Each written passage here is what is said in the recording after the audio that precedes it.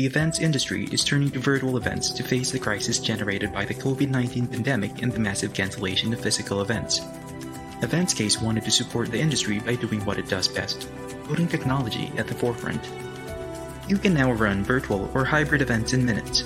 There are no delays and no technical complications as we offer top-notch customer support along the way. With the new Smart TV interface in Eventscase's agenda module for both the web and the event app, event participants can access different virtual sessions with ease. As the event organizer, you simply need to add the link of your favorite streaming or video conference supplier within each session.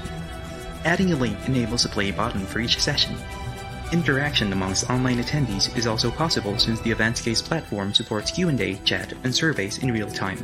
Albeit from a distance, networking is still fully supported within Eventscase through the new video link function in our one-to-one meeting scheduler, as well as through private messages, news feeds, and forums.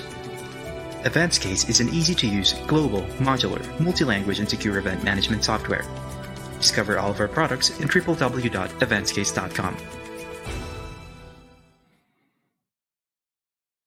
Hello everyone, welcome back to the Event Tech Talk Show. This is actually episode 8.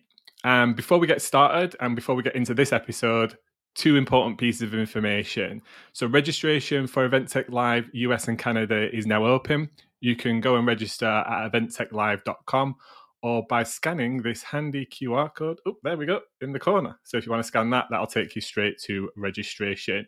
We have 3 levels of ticket, and we have VIP and hosted buyer tickets where you can get a refund on your ticket if you meet the criteria, and some general admission tickets. These are on offer on early bird up until the 15th of May. So if you're watching this now and listening to that before then, grab yourself a deal. Second important piece of information, entries are open for this year's Event Technology Awards. There's information about the full list of categories that represent the change in the industry over the last 12 months, so more virtual, hybrid categories representing that, as well as some new interesting technology categories. So go out to eventtechnologyawards.co.uk and check out those and enter if you meet the criteria. Now, if you missed the last episode, which was episode 7, I spoke to Sam Allen on the importance of having a professional MC, virtual event host, and moderator for your event. So you can go and check that now. It's on demand. It's on the Event Tech Live YouTube channel. It's on all the major podcasting networks, including Apple, Spotify, and Google Podcasts. Or, in fact, you can simply just type in eventtechtalks.com, and that'll take you to the full schedule of previous episodes. On today's episode, I have 2 really interesting people with me, Oliver Rowe and Philip Mailing from Venue IQ, and they're going to be discussing the crucial importance of content, having it front and center at virtual events, which ultimately attracts attendees and drives engagement. Get my words out right. Please feel free to interact and ask questions in the comments. Phil, Oliver, hello. Welcome to the episode. How are you doing? Hi, Adam. Thank you for having us. No, thank you for being here.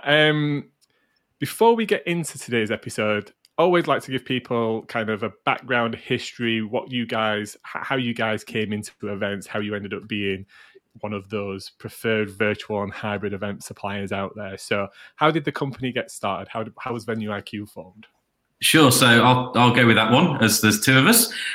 So we have been in software for a long time as a business. We started off with a CRM product. So we really learnt how databases, how data systems work, how to build technology. And that kind of came out of a need at the time for a specific use of a CRM, which everyone will be aware of what that's for. And then we started looking at the event industry, and we looked originally at tracking. So you may have seen our sort of Bluetooth tracking product, but we quickly realised that to kind of get delegates buy-in to use the sort of Bluetooth tracking solutions and the badges and things that we produce, we had a really good interface for them so they could get some useful information, some useful data out of it. So we entered the world of apps. We started providing that to corporate organizations, to event organizers.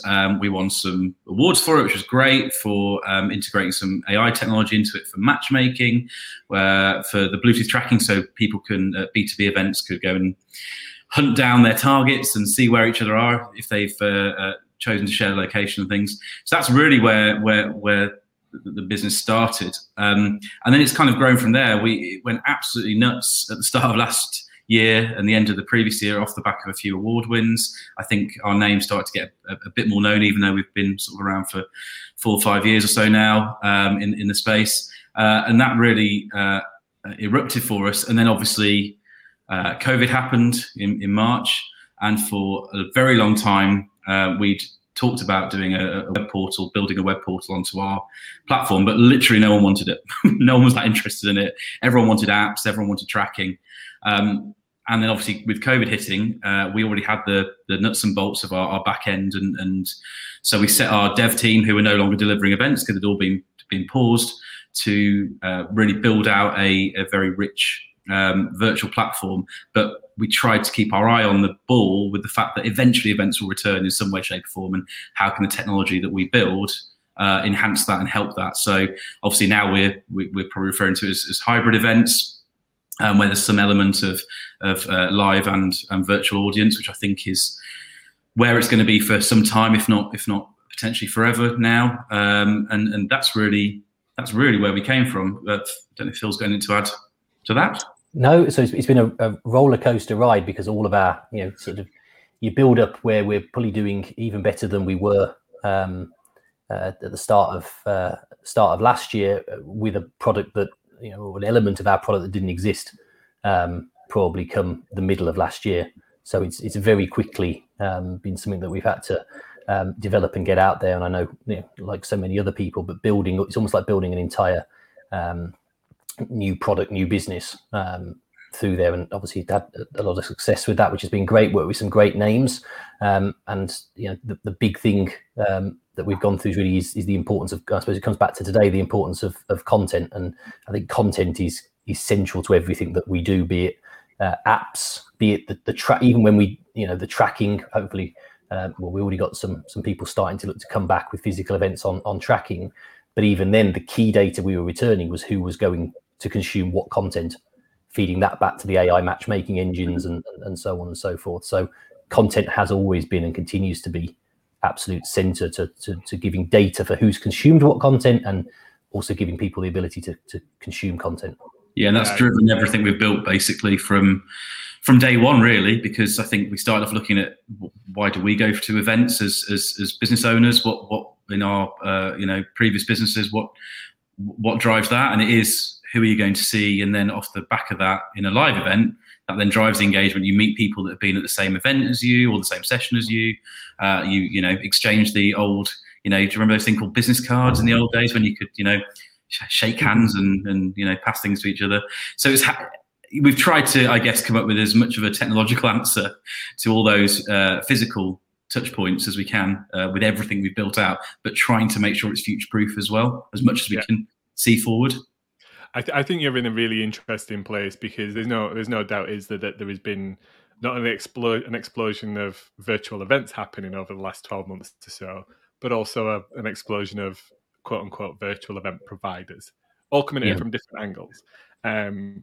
But funnily and interestingly enough, in a transition back to hybrid, I question how relevant they are going to be to what I class as the professional organizer community. So they're not companies or corporates or kind of individuals who maybe use events in a way to market their business. They're B2B, they're companies like, I guess, Event Tech Live and AMP Events, who do this as a business income. So they produce events for a business outcome. Now, the transition back to physical events and that hybrid element, how many of those companies are going to have all of that technology that you developed pre-COVID in place, ready to go? So it's a unified experience across everything. The data is unified. You're not using multiple vendors for different elements of the event process things.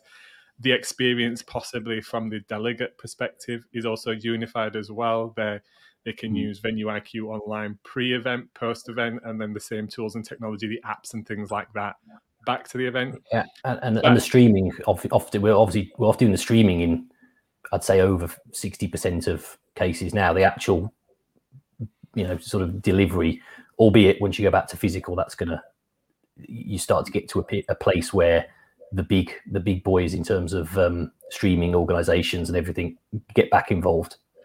Yeah, maybe so. And I'm not sure a company like you wants to get involved in the nuts and bolts. Yeah, I thought back out slowly from that. Yeah. It'd be easier just to let the it's a totally different animal. Let the AV guys just give us a feed. That's all we want. That's it. We'll be happy. That's it. So on to today's podcast and episode. You know, like you said, content's been part and front and center.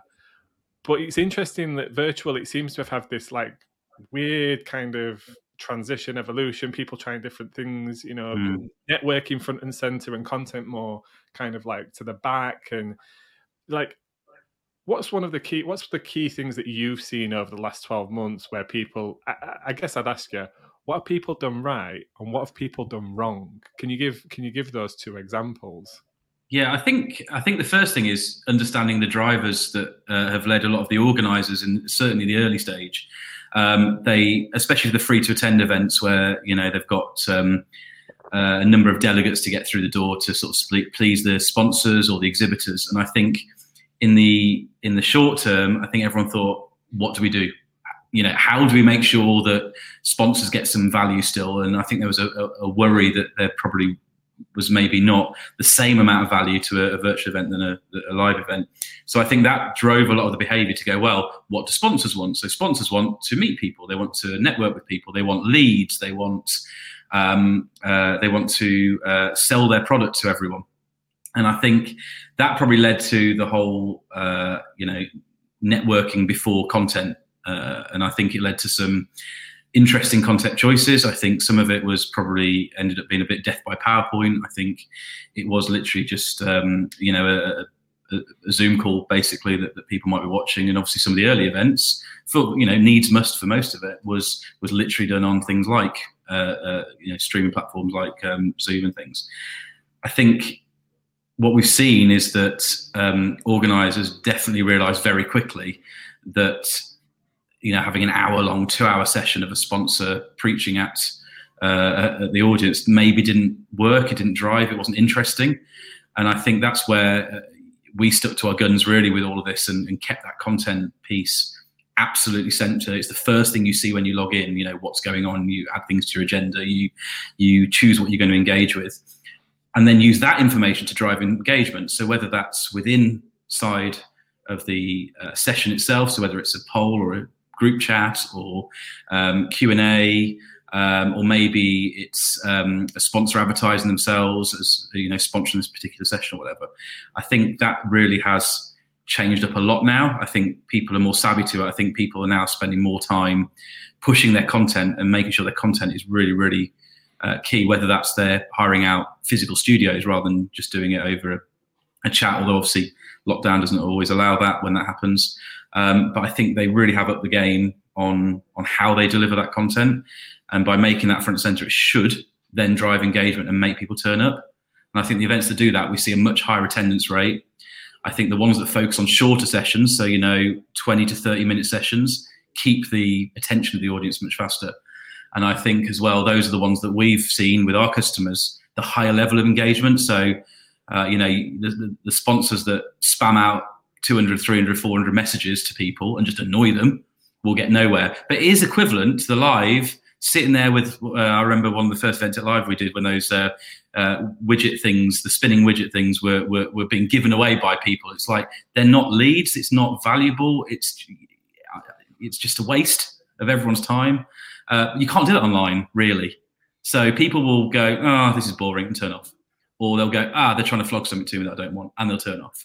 And I think because we're now able to use the data behind, Adam Parry has watched his session. Therefore, because I'm the sponsor of the session, it's probably worthwhile me having a chat with Adam because I know he's watched 19 of our 25 minutes. So he obviously didn't get too bored.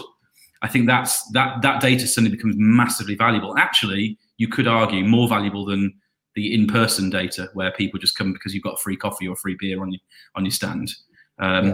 I'll just give a couple of specifics that just from my point of view. I think when it first started, people tried to use the sort of physical paradigm in the virtual space. So it was come to our virtual booth, where people will be sitting for you to talk to. And I think people ended up taking the same sort of money or charging the same sort of money, trying to replicate the physical experience online. It just didn't work. Well, I'm sure there's the odd case that people had some success, but generally what we found is that didn't work. What really worked, that people have done well, is realizing that if you're an online event, most of or a large portion of the people consuming the content might watch it on demand. There's not the urgency of you have to be at the event time, and sort of taking that into account in the way that they're producing the content. And as Oliver says, I think where we've seen people do very well, you've got to be careful here. You don't just treat events as one huge segment, because it can be different whether you're an association or a corporate or like AMP running, an event as a B2B area. But I think looking at the format, so using fireside chats versus presentations, keynotes where people just put their PowerPoint up and read it out to you for 30 minutes, is nowhere near as effective as sort of the sort of more human interest, human interaction, fireside chat, podcasty type format.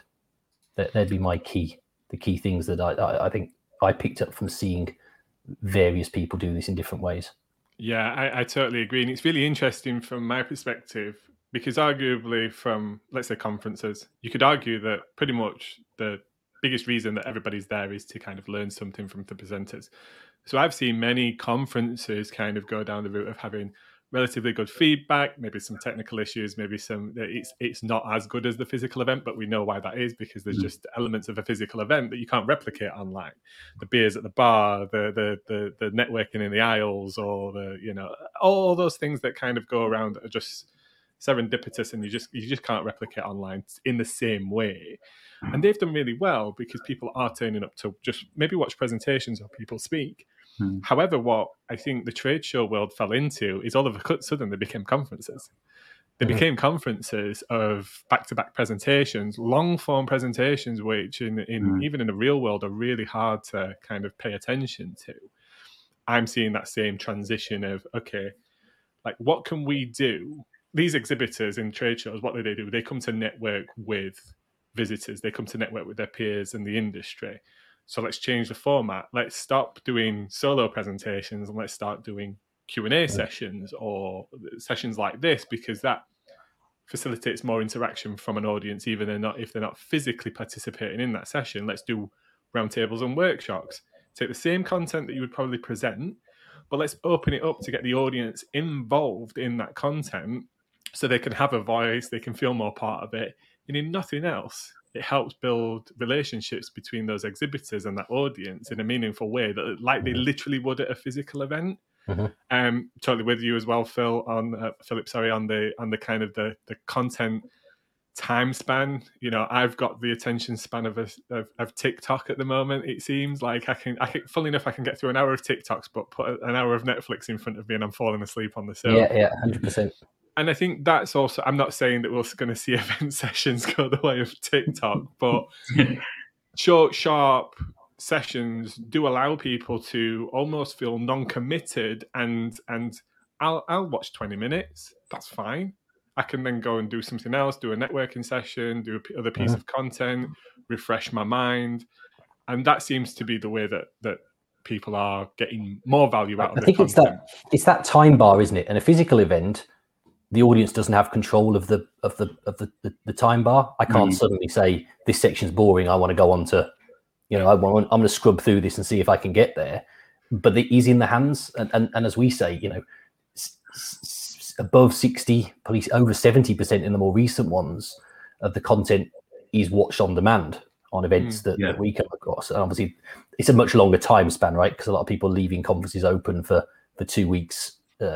4 weeks, but the ones we've seen that have been really successful is they've gone afterwards and even put little breaks to where, so a bit like you get on good YouTube channels where at 2 minutes has this been mentioned, at 5 minutes this topic, and quite often they'll go in, have a look at that. They might then go straight to something they like, and if they like that, they might then rewind and watch the whole thing.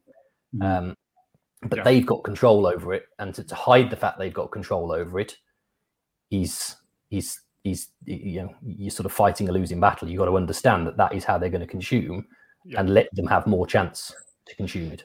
I think there's been a massive shift as well between like early days. Everyone was obsessed with everything has to be live because the conference is always live, and the amount of down in the trenches with our customers where they're desperately trying to make sure it's live, and then because people are at home and life gets in the way and stuff. Kids walking into rooms and things like that when one of their speakers is trying to do a conference or whatever.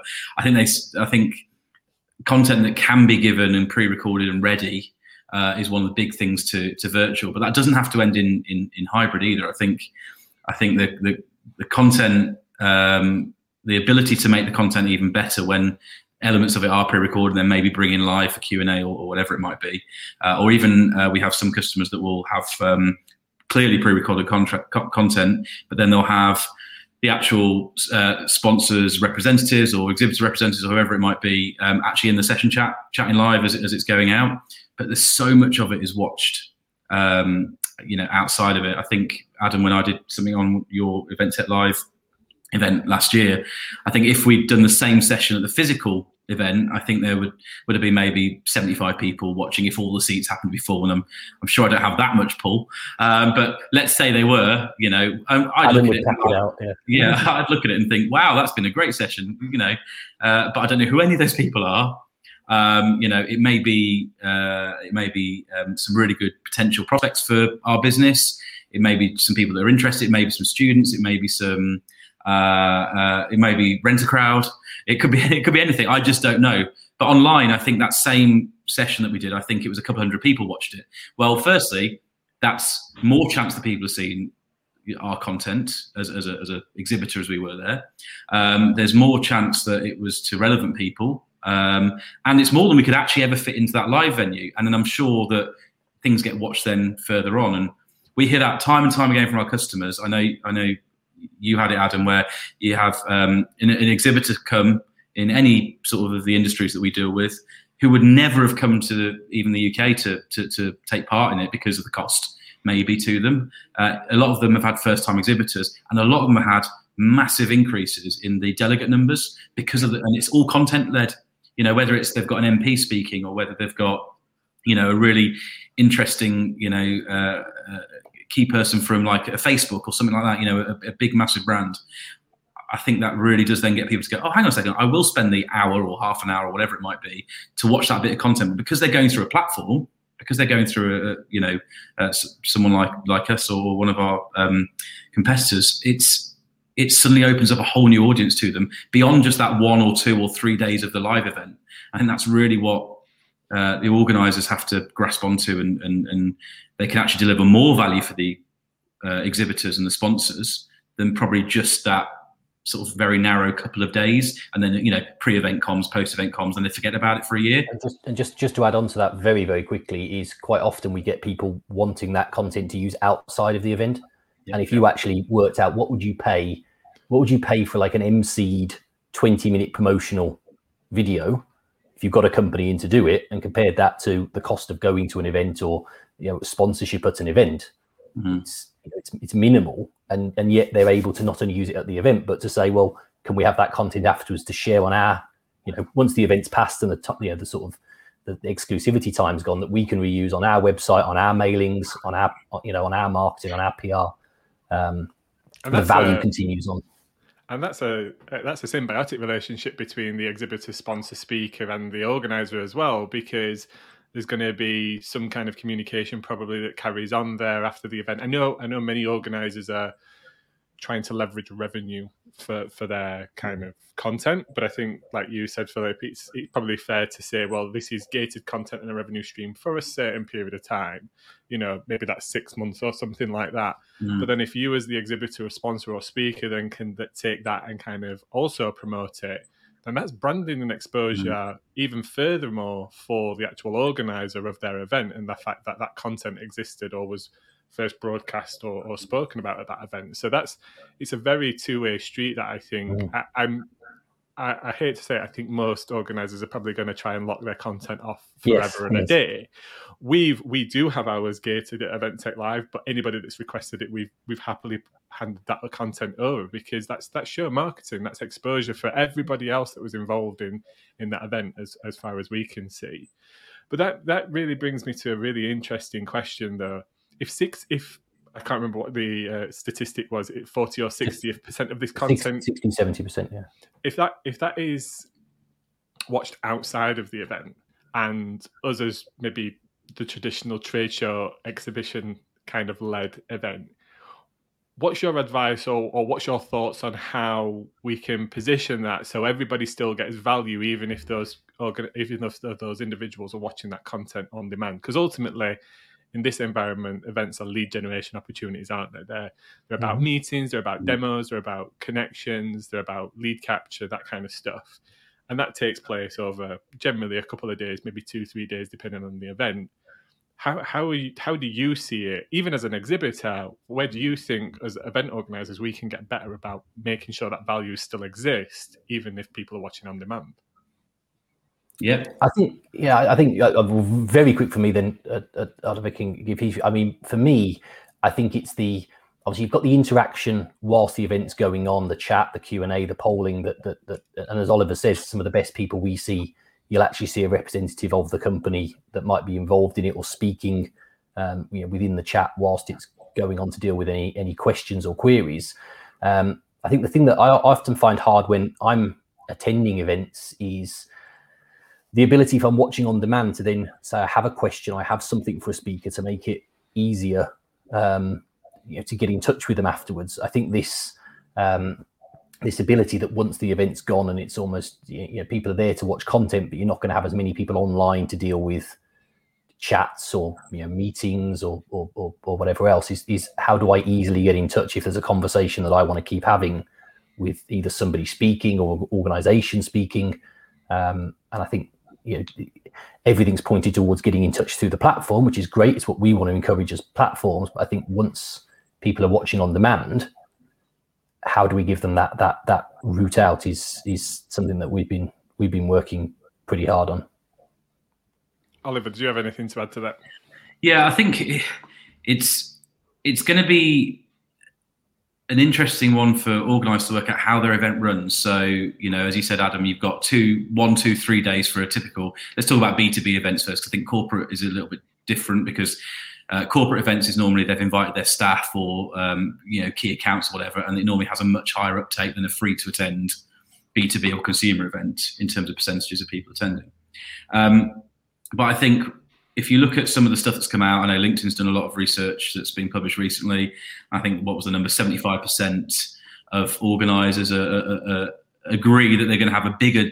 I think it's careful we get this right, because organisers have already had digital elements of their events for years. We're talking specifically here about a extended digital version, if you like, of their event, for a number of reasons. One, because they want to get maximum bang for their buck for the sponsors, exhibitors, and for themselves, and for their delegates. But two, because there is genuinely going to be a physical reason why certain people won't be able to attend for years to come. Whether it's they can't have a vaccine, whether it's they can, but they're still not healthy enough. Maybe they're just not. Comfortable with travel. Still for whatever reason. And there's going to be all these things at play, and I know that will worry a lot of organisers out there. But technology, as Philip said, we've been working really hard since we built the web side of our platform last year, from nothing to what it is now. I think as long as organisers have a really solid platform where everything is one ecosystem, so it's not lots of things bolted in together and held together by a shoestring. It's actually been, which we've all seen. It's the experience on the app for the live in-person people, and the experience online or the app for people that are virtual. And it's clear that Adam is virtual and Oliver is live, so we know how to interact with each other, and that the platform does that element for them. And then a way of ensuring that the event is Monday, Tuesday, Wednesday, for argument's sake, but actually beyond that is other ways to connect with other people, with other exhibitors. And it's about giving exhibitors and sponsors access to those tools as well, because quite often organisers will shut out the exhibitors from delegate lists or things, and it becomes a very for good reasons as well, because we talked about spam messages and things earlier. Mm-hmm. I think exhibitors have a role to play in this, with making sure they don't take the proverbial with spamming all the customers that are attending the event, because they will just turn people off. But the organisers help advise their exhibitors that, yeah, you do need to get into this roundtable, or you do need to get into hosting some content, because actually yes, we've got virtual exhibition stands and you can have sponsor reps and people can come and do a one-to-one video chat. But when it's online or more online, or there's an element of online, the introverted people are going to be like 100 times introverted online. They won't upload a picture. They won't upload any contact details. They'll literally hide. They won't go and reach out. Whereas in the real world, you or I probably would have grabbed them and gone, oh, you've glanced at our stand. Let's chat. You can't so much do that online. But what we can do is we can provide the data for the organisers, who they might, if they've got the correct, privacy rules and things with their delegates, they might then be able to share with their sponsors and exhibitors, say, these 20 people have actually looked at your content and looked at your stand and downloaded your thought leadership piece or your white paper or whatever it might be. And they are so far more valuable things to have than, oh, that guy over there, he's drunk 10 of our beers today at our exhibition stand. I don't really know I had a nice chat with him. I wasted an hour of my time, but I'll never hear from him again. Yeah. I think that's something that I think they've really got to focus on. But I still firmly believe that if they get the content right and the reason to go right, then the engagement comes with that. Yeah. Whereas if you surround the delegates like a pack of sharks and everyone's trying to grab them for something, you don't even know at that point if they're interested in you at all. Yeah, I think you put it really eloquently, mate. I think you said wolves at a sleazy nightclub was the analogy you gave prior to this. Yeah. You are right, and it's really interesting. We, unfortunately, I won't name any name, but we saw that copy-paste approach to outreach of delegates. You said you want a virtual platform. We have the best virtual platform on the planet. No personalization, no level of interest, not even a reference to another customer that they might jointly know or work with or anything like that. And those outreach things do fall on deaf ears, because that's not only one person that's doing that, it's probably 50 people that are doing that, and you're just getting that same message. When it comes to the value, though, from a content perspective, content as an exhibitor, if you've got content in there, and that's then, you've got some visibility on those attendees, that content being front and center in that audience, even if that person doesn't necessarily want to have a one-to-one call with you, long tail after the event, you've had that visibility, there's been a level of interest there. So there are other forms, means and ways that you can follow up with those people, or try and nurture that interest there post-event. I think, information or lead capture around content of other types of content, not just video and live streaming content, but data, statistics, white papers, insight, reportings, all these kind of things are things that people love to download and pass over their information for, because then they just don't know whether they're going to need that right then. And that's the important thing in the platform as well. I think it should be easier to pass off that information, right? Because you're not having to, you're already through the gate. We already know who you are. You're not like, it's not that, I've got to enter some more info into this LinkedIn, form or whatever. Even though LinkedIn already knows who you are, but they want to do a double check. You don't really have to do that in a platform, because you've already agreed to all the terms. You've already agreed to the organisers' privacy policies and GDPR policies and all that kind of stuff. So your data is protected as far as you've checked as an individual, and as far as the organiser's responsibility will be through those various rules. But I think it should drive better behaviours from the exhibitors, because we have some customers that will shut off the attendee list from exhibitors, so they can't see it at all. So they're solely reliant on that point for the attendees to go to the exhibitor. The problem with that is then the exhibitors turn around and go, I've had really low engagement, because in their minds, they've not been able to spam a load of messages. And I think it's, and I forget who put out, but I love reading all the statistics of different platforms and their experiences. But I saw some stats on that the other day that said, a significant proportion of exhibitor messages to attendees go unanswered, and vice versa, even worse. I think the number the other way around.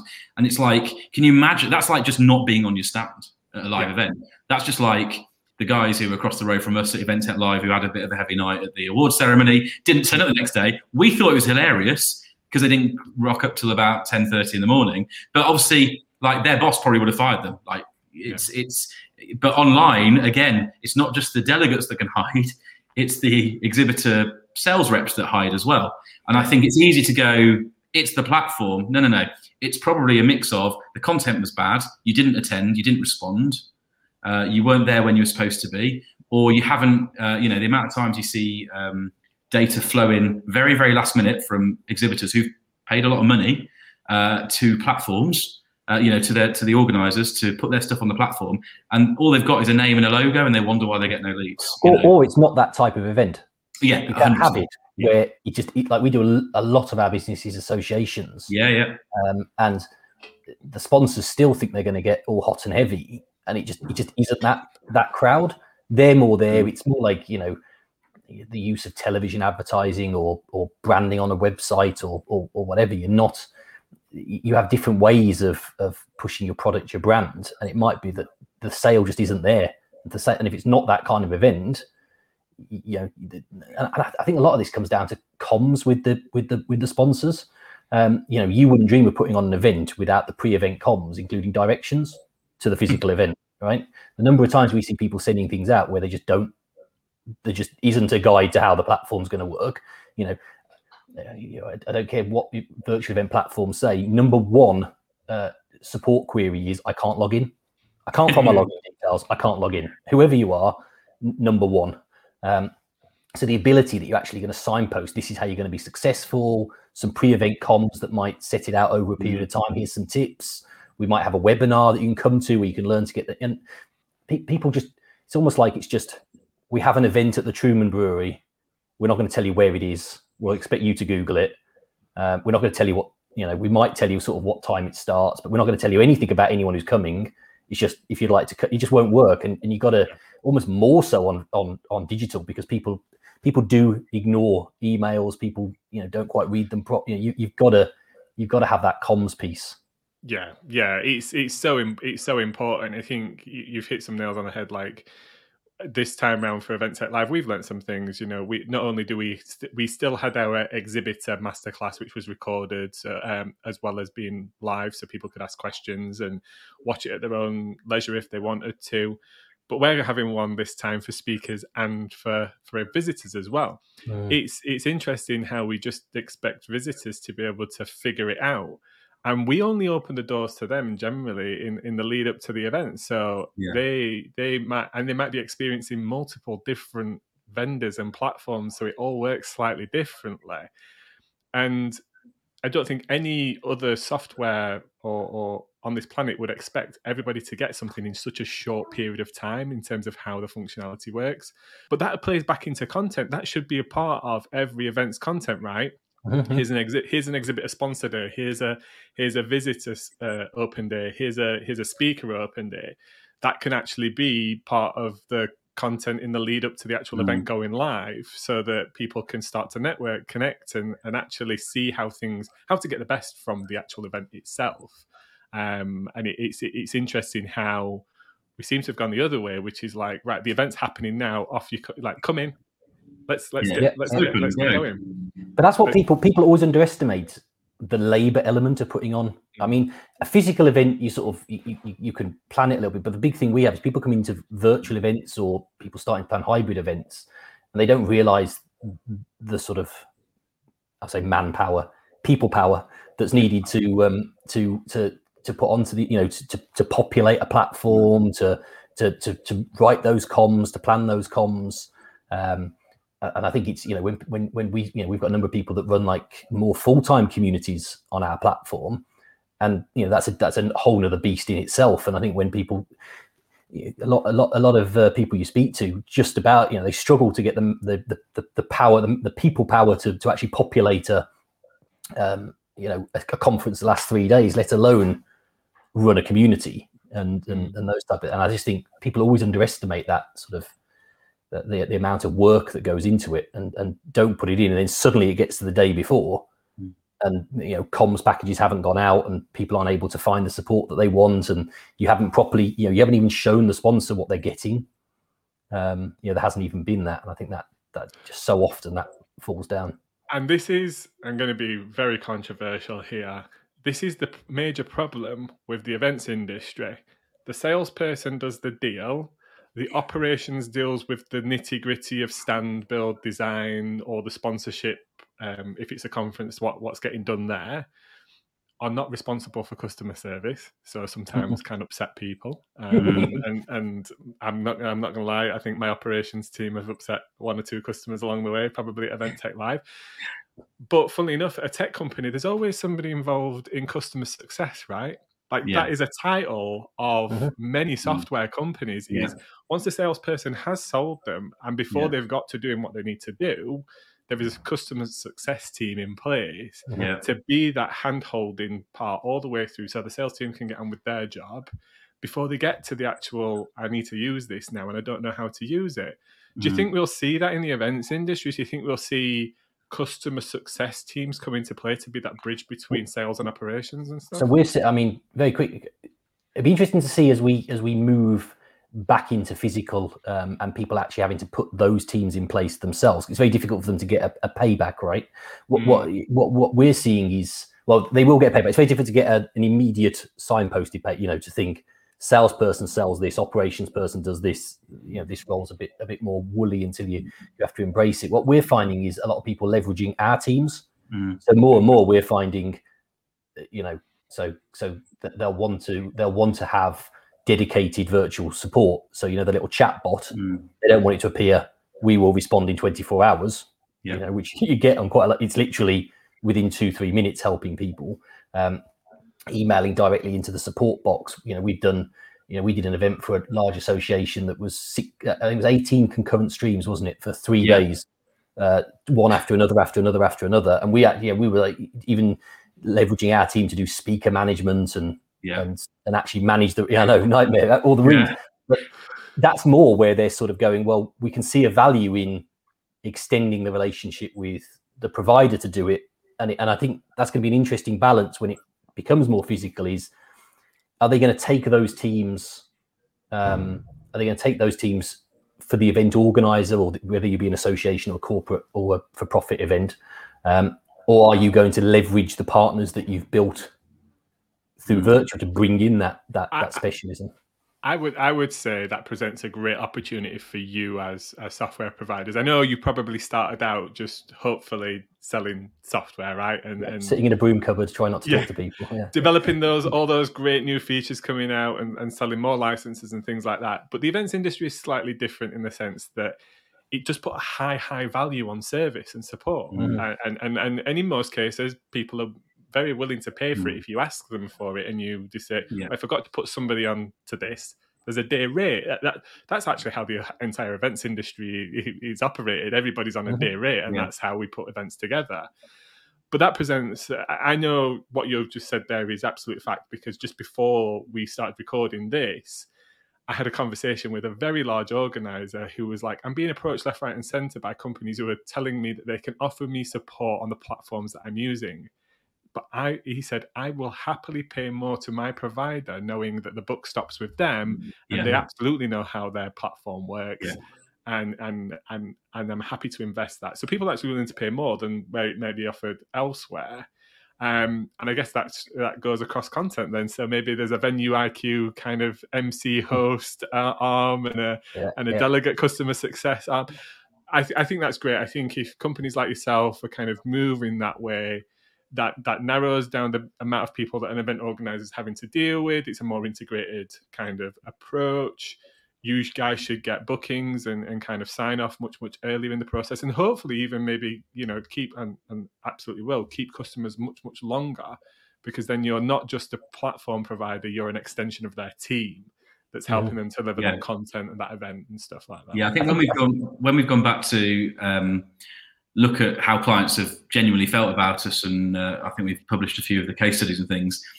Obviously, in the early days of COVID, it was a very big scrap to, we just find a provider, just do it, just get it done. And almost without, I think, exception, the biggest thing that people have said in feedback to us is the difference we made was that service, because I think the amount of times the sort of wider sales team for us have come back and gone, they're dealing with this company, they're well known, and they're just not getting any service. They're just literally getting left to it. Now, that would be the real life equivalent would be rocking up at Event Tech Live and Adam, you having to build all the stands and put in the AV and do everything. That is the equivalent of it for the sort of virtual event. And then when hybrid comes into sort of full swing in the next few months as things open up here, and that's definitely a conversation we're having with lots of customers now, that is their fear. It's like, well, how are these things going to link together? How are they going to work? So they've kind of got familiar with how platforms work. They've got familiar with how to maybe deliver the content and to engage their sponsors. But they've now got this new fear of, oh my God, how does this all link? Now, it is not difficult at all. We try and break it down really simply for the customer. Say, right, your live event, you've got you normally record the video, right? Yeah. Okay, brilliant. So all that we do is just take an extra stream out, so that will go to the app and to the web platform. And as soon as you tell them how simple it is, they're like, oh, that's not difficult then, is it? It's like, no, but you won't be doing it, and we won't be doing it. The AV team on site will be doing it. So all you need to make sure is you've got a team that know what they're doing.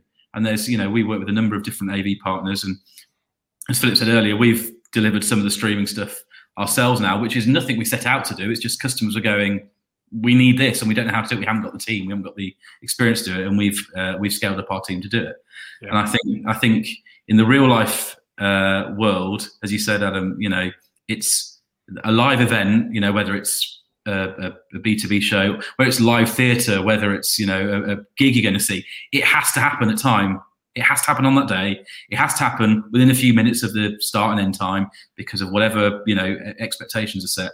And it should be no different when we're into this hybrid world. And I think there's a lot of different ways they can do it, but having that support is key. It's so number of conversations we've had where people have gone virtual and they go, yep, so we're going to put on a virtual event. We've had to get rid of, or they've got rid of half my team or 3/4 of my team. We've been so hard hit as an industry. We've got with 3/4 of my team, so I have to deliver it. And you're thinking, but the work you have to do is twice as much, 3 times as much. You weren't building the stand, as Oliver said. You weren't doing, you weren't doing all of that. So actually, you break down to what you were doing: comms, organisation. You're basically doing the same amount of work, but you've got half the number of people. And you hit the nail on the head, Adam. Is people are starting to realise that a bit more and saying, well, actually, we'll just get.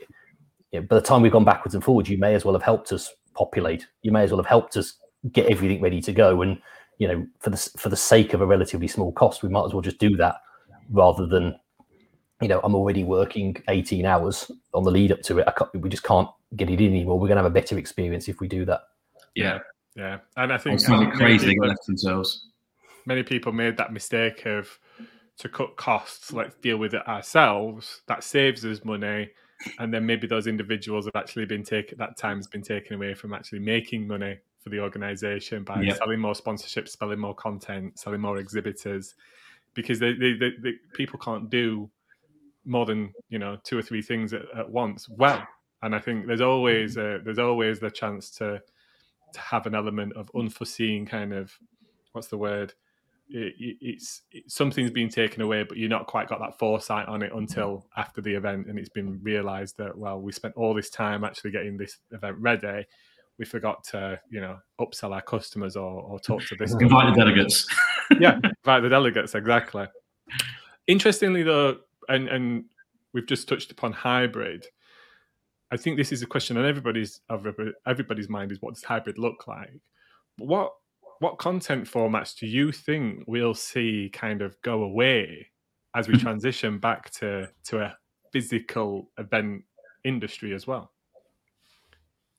Yeah, so I think it's a good question, because the traditional sort of content that will carry on, obviously, is the on-stage stuff. What happens in the situation where you've got 2 presenters? We're doing this chat now. What happens if me and you are live down at Event Tech Live? Adam and Phil, for whatever reason, can't be there. So there's technological things that can be done, so Phil can appear on a screen or what have you. But I think the really key content we talked about roundtables and breakout sessions, things earlier. I think organisers will I think it would be difficult to do those in terms of physical and virtual. I think what they'll probably look to do is have two versions of those things. So you'll have a one that's live and a one that's online, perhaps. I think it will be a bit disjointed if they try and do it all at once. And I think that's where the event no longer is 1, 2, 3 days. I think it becomes maybe 2-3 days of live and then a couple of days of online beyond that, whilst it's also happening at the same time online as well for people. I think that the numbers of live people might go down, the people that are in person. I think, therefore, you've got to try and make the content mimic the online content. So try and keep it to that 20-30 minute sort of piece. Keep them interesting, keep them, as Phil said earlier, the fireside chats and things work really well because they're engaging rather than just one person presenting. I think those sorts of things will stay. I think the things that will disappear is if people don't have the platform in place to do it. So, we show if someone's in person or if someone's virtual on the app.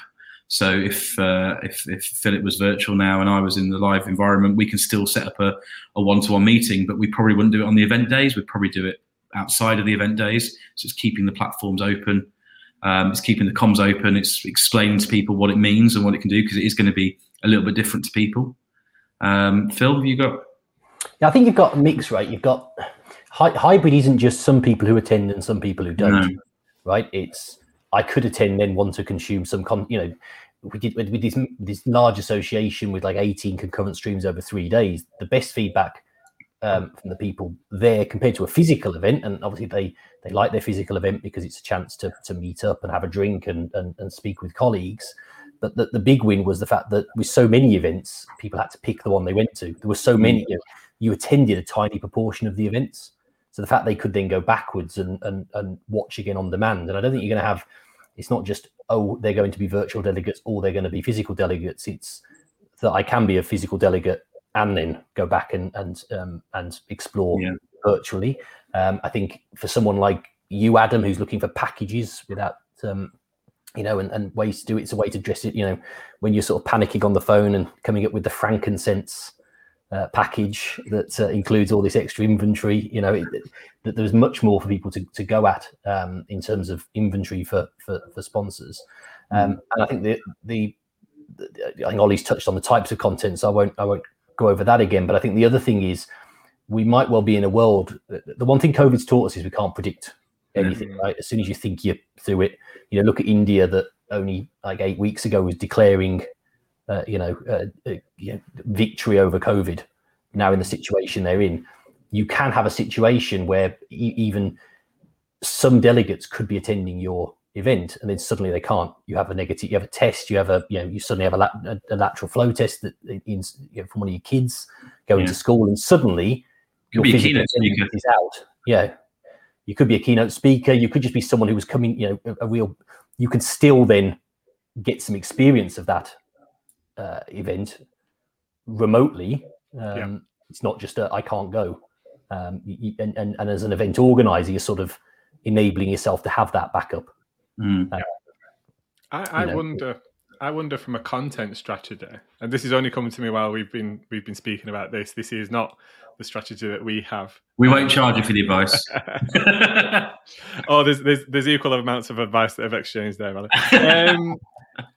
Just thinking about it, and you rightly said, like, maybe there's a smaller number of people that come to a physical event, and before COVID, everybody was worried, weren't they, about that attrition of an audience if we put this content available online.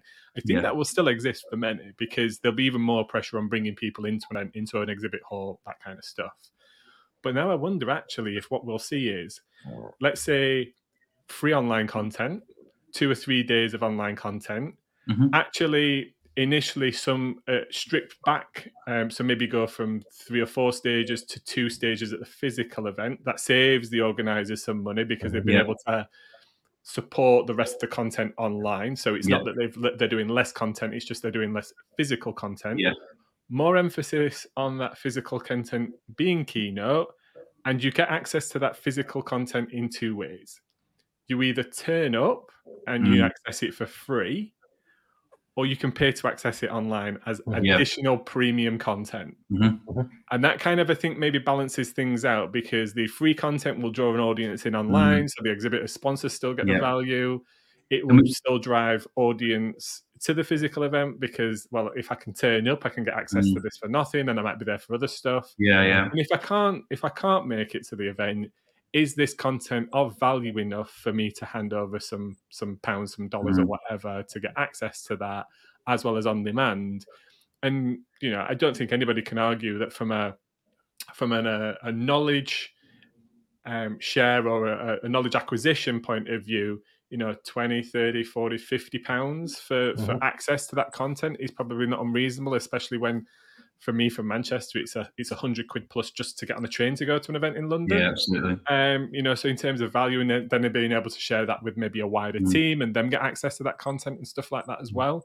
And maybe that's how some people will slice that content. So the in physical is still kept as that premium, top end. This is where the real top quality content is. And here are your options. It's already starting to happen with some of the online, just the virtual event customers that we have, where they have their core free to view content where it's it's gated, but it's past your details, and then they have an enhanced package to access other types of content. It just doesn't show, or it might show a preview until they will pay up. So I think there's opportunities there, which then obviously it's something that sponsors can use, some exhibitors can use. Oh, well, we can give you so many passes as part of a package. I think there's also we look at how we engage with customers, and we're a very human, personal organisation. We don't have we're not a huge VC-backed business. We are a privately owned business, and we build what we think is right to build for our customers. And I think we genuinely care, like how we look after them, which is back to that earlier point about the service and people charging for service. It is a time, there is that time cost, so it's physical human cost. But if it's a virtual support person, you literally do have that one-on-one. It's not 1 to 10 or whatever I see out there. Poor, because I think that's a bad experience. But we very much we found it harder to get to people than virtually ourselves. So as your with your press out on Adam, as you've reported, we've started taking people on locally around the world to get to those people, and it's not because we necessarily need people there because it looks good or anything. It's because we believe that they're going to give the best service. We believe because they're local people, they speak the language, they understand the nuances with the local events industry, whether that's corporate or B2B or B2C, whatever it might be, that's our best way to carry on that service. I think content, obviously, we think is key from our platform point of view, but then that's got to be coupled with delivering the service and experience, because as you said, Adam, we want them to keep coming back and back and back. Now, we'd love to do what some of our competitors do and sign people into 3, 5, 7 year agreements that whether the service is good or bad, you're kind of stuffed. But that's not our way. We want people to stay with us a long time, but without being strong-armed into it. We want them to go, well, it was easy for our delegates to get to the content. Yeah, our exhibitors had a good time because they enjoyed the content and they came back, and we had 1,000 more registrations than we would if it was live, and they were in these different countries because they can't travel. And I think all of that drives the engagement and drives, for us, rebooks, obviously, as you would have your event, you want people to rebook, and if they've had a good show, the exhibitors like to rebook. So I think all that's going to play a massive part into what happens next with hybrid. We'll have to see how it plays out, eh? It'll be an interesting time, and I think just as events are, just to finish off, people will dice and slice it in various different ways. I think some will keep very traditional and try and have it very close to previous existing kind of packages and way of funding things and that kind of stuff.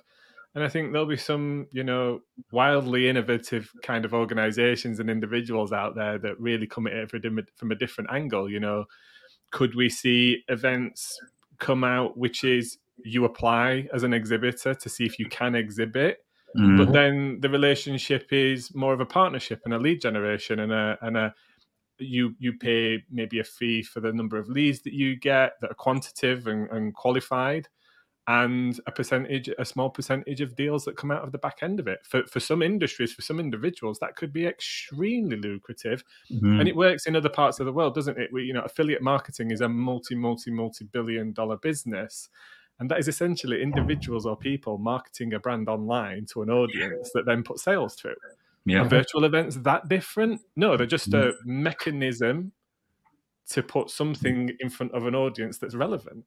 Yeah. Ultimately, with somebody getting a sale or something out of the back of it. So maybe we'll even see that ways, and then it's relatively low risk for the exhibitor, high reward for the organizer, but they're going to be very analytical on who they let through that door to represent their event and be a part of it, because they're not going to want somebody who's a bit shady or a bit dodgy kind of participating in that. And I think there's a mindset as well, right? If you're charging as an organizer, if you know that content's being charged, or that, I think your mindset's going to be a little bit different. There's a value to it. You've got to prove a value.